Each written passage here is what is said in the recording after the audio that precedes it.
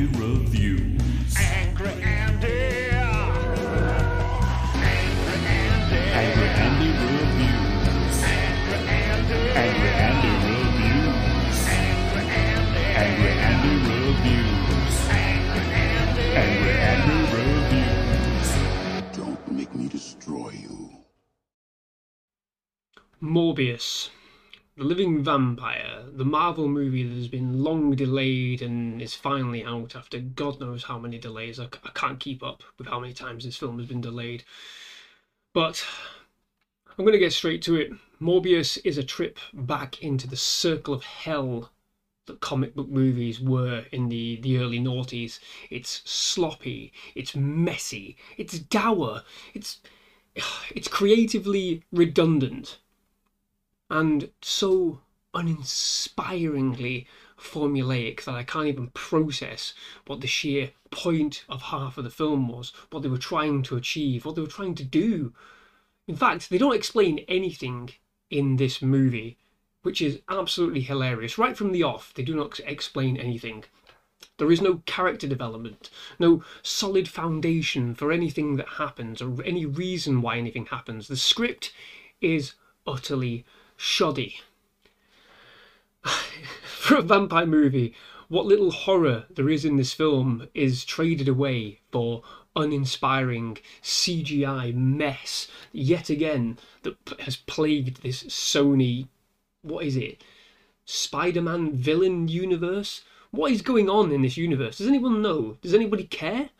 I don't think I care anymore. We're just being treated to all these B-listed bloody villains suddenly now sprouting up in this universe, headed by Venom. And for God's sake, this film makes Venom look like an absolute masterpiece. And I feel sorry for Tom Hardy, who was almost sort of on the peripheries of being accepted into the MCU with that little teaser that we got at the end of Venom 2, where he, spoiler alert, he's transported into the MCU, only for, at the end of whatever, for him to be traded back and leave a little splodule of his own venom in the MCU. What does that mean? Does that mean Tom Hardy is not going to be in the MCU? He's relegated to this B universe where fuck all happens and nothing of any interest exists?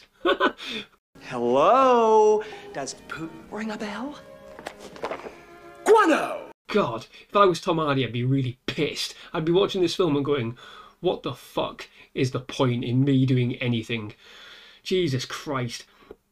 The problem with this film, beyond the CGI, is that it's insipidly flat every single step of the way. The action is marred and undone by the CGI because it's quite obvious that they realise every ounce of choreography, every ounce of fight sequencing in this film was garbage. So they put on this lovely little wavy sort of smoky design every time Morbius moves, and then they go into super slow motion just to give you a little snippet of him just about to hit somebody. But he never hits anyone.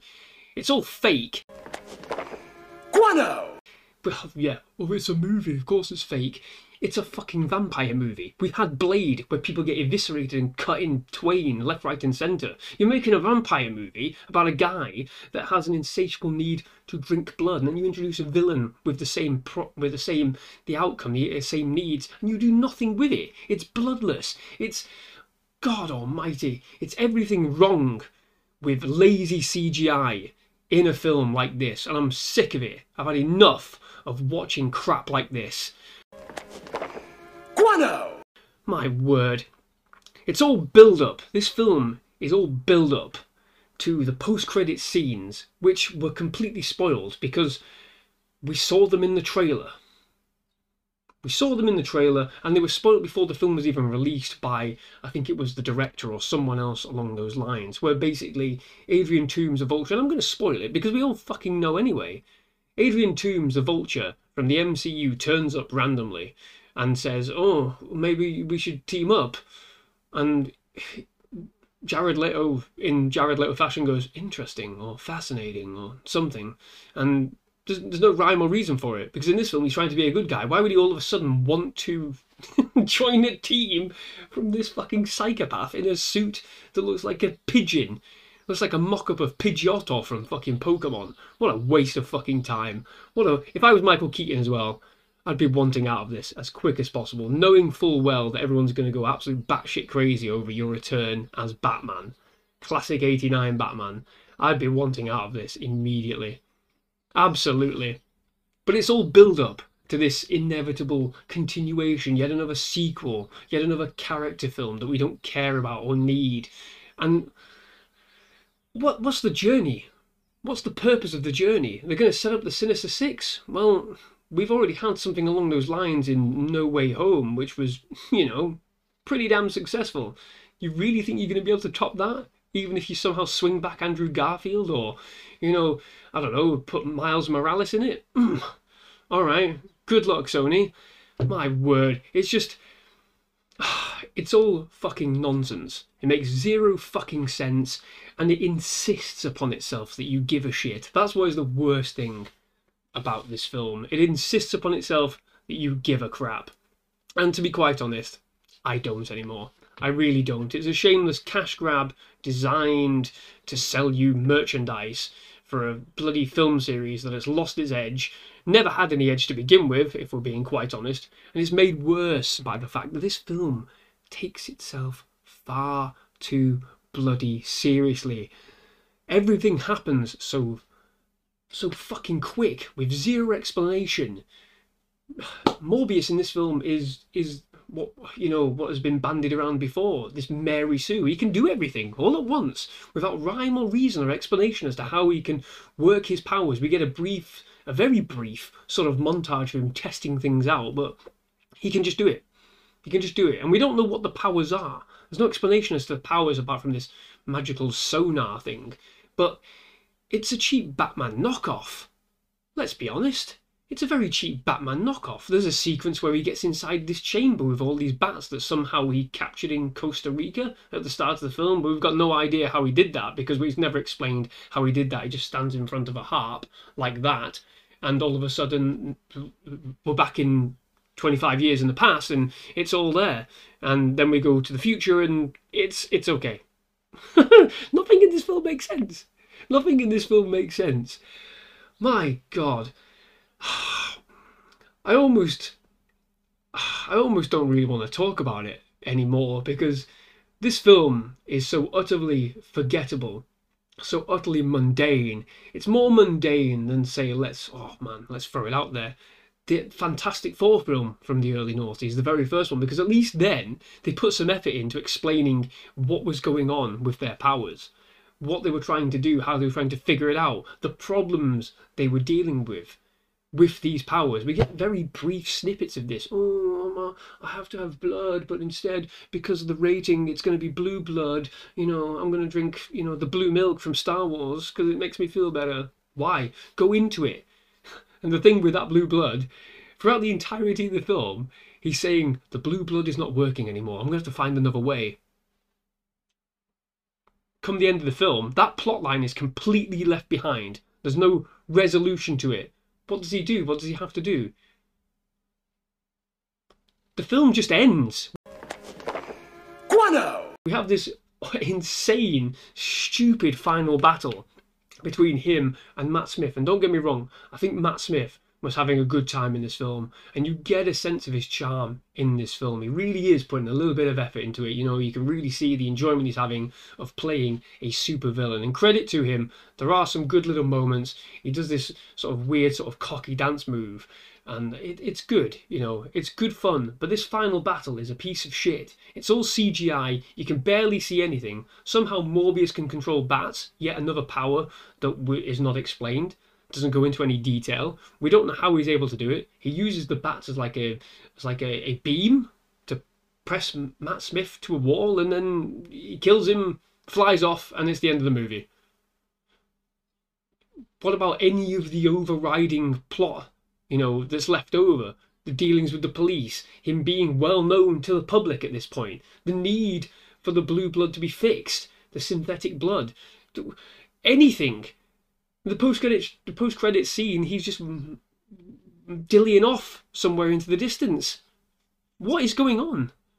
Oh, this film is cash grab nonsense of the highest order. It's cash grab nonsense, and you know what? I'm that uninterested that I just don't care anymore. It would be a disaster if this film had any ounce of creativity within it, but it doesn't. It's mundane, it's bland, it's painted in this blue hue for no reason other than, oh god, the film's not very interesting, so let's give it a colour palette like The Matrix had green. Why not? Because that really worked for the sequels, didn't it? Forgettable, laughable in all the wrong ways. It's poorly edited. It's a derivative in every sense of the word, and at a film that's only just over 90 minutes long, this drags. It's a dragging, imaginativeless piece of garbage, and you know what?